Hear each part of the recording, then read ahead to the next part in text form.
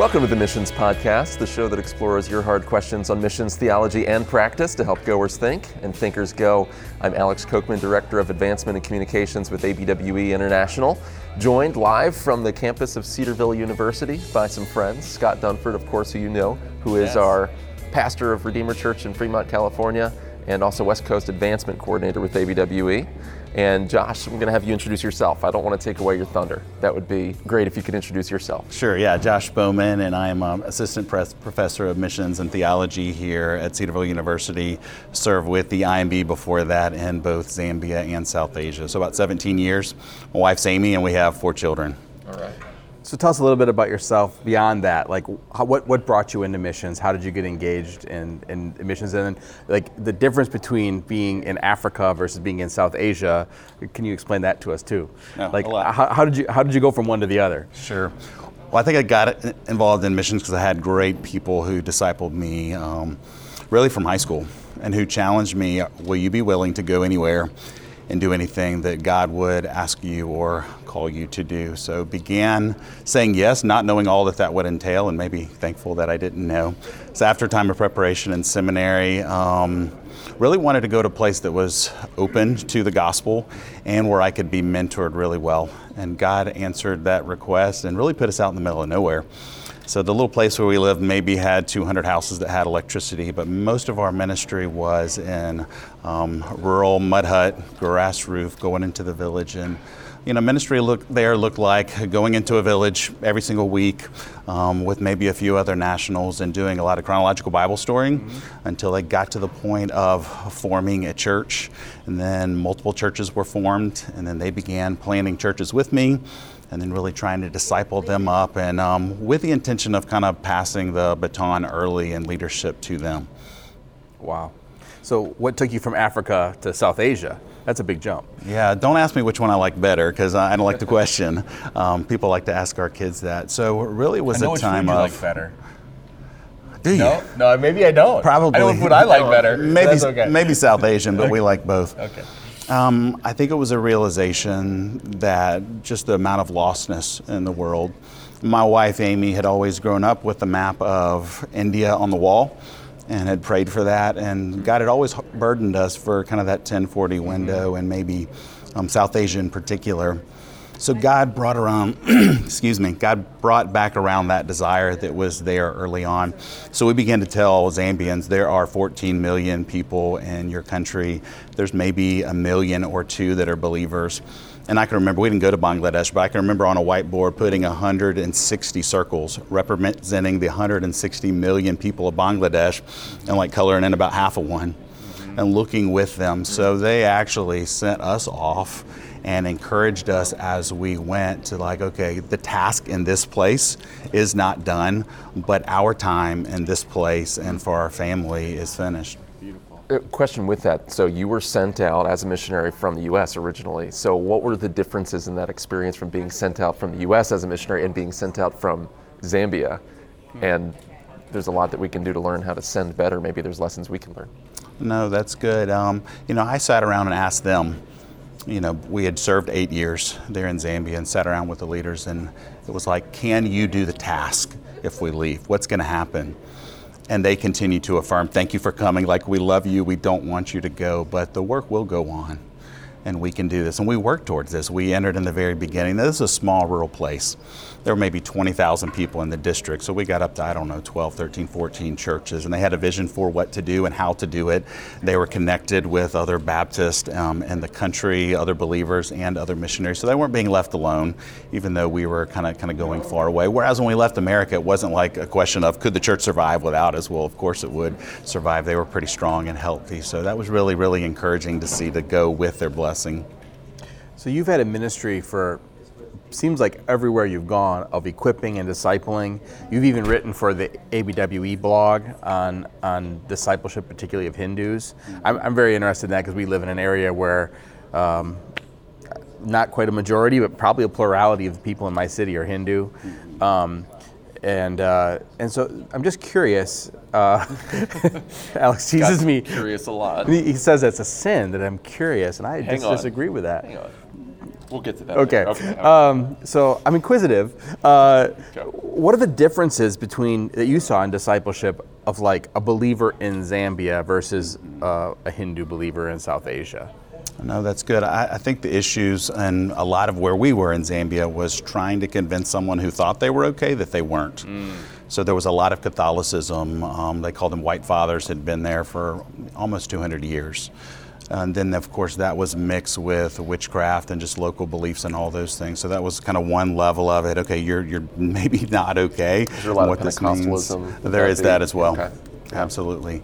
So then in Hinduism, where people are hungry and are excited about Jesus, but also when you get to that exclusivity of the gospel, especially before they believe, that is the issue, the drawing the line in the sand.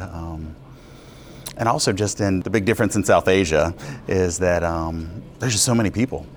They're just everywhere. So it's absolutely overwhelming when you see lostness everywhere. Yeah.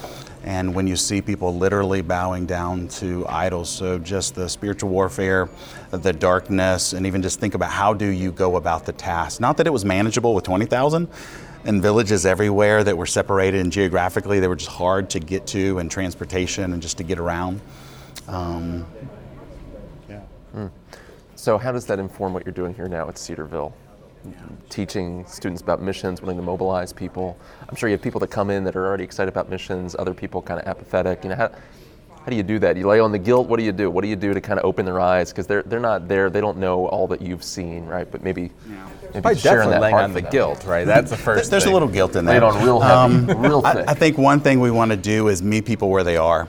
I've seen so many angry missionaries who get frustrated because people just don't have a heart for missions, or they don't love the nations. Well, maybe one, they don't know, or maybe they've not been encouraged. So I think by pointing people, one, to the need, but also increasing their awe of God and what God says about the nation. So yes, it's both relationship with Him, but also a heart for the nation. So exposing to them to that. So no, not laying on the guilt, but I think laying out the opportunity and God's vision for the nations. And when our students here are walking with the Lord, they catch that pretty easily.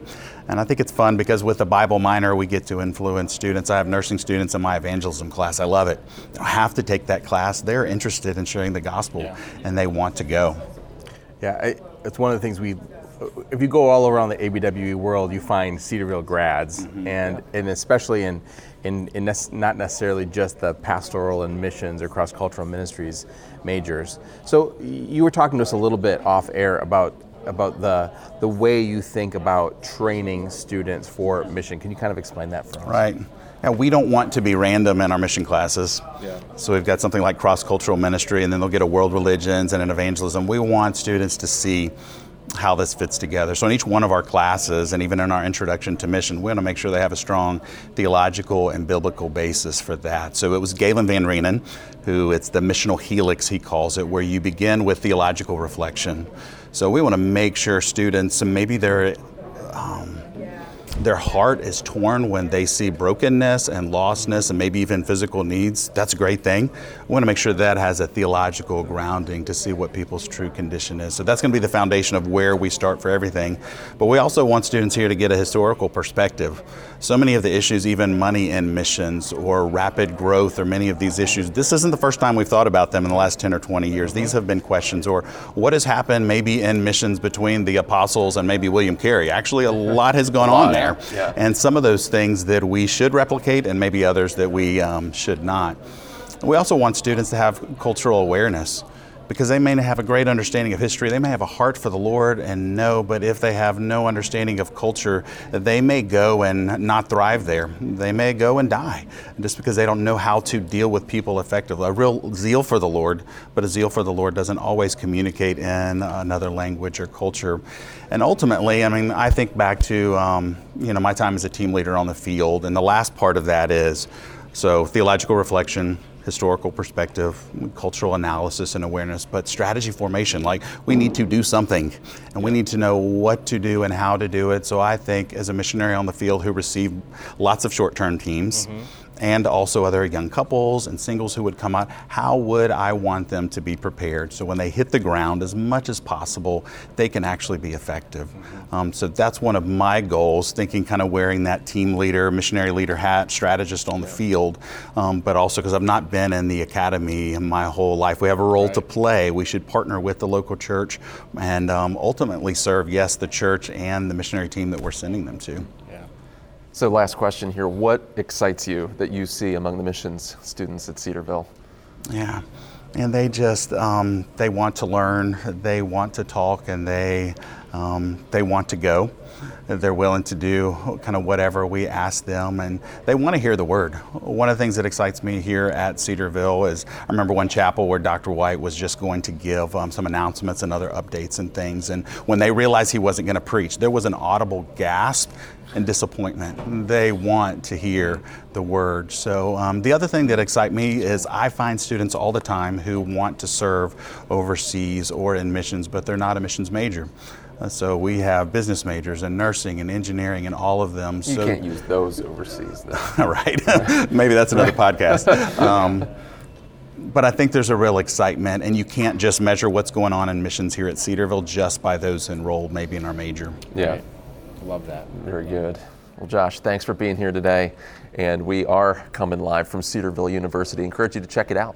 If you're looking for a place that's missions-minded, that's teaching the word, got some exciting programs going on here. To get more content, you can go to missionspodcast.com and you can subscribe on your podcast app of choice. Remember to subscribe, but also to rate and leave a positive review.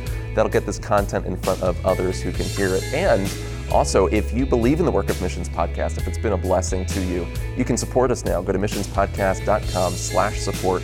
That'll help us offset some of the cost involved in bringing you this content and hopefully multiply that blessing for other believers who can be helped by it. So until next time, thank you for joining.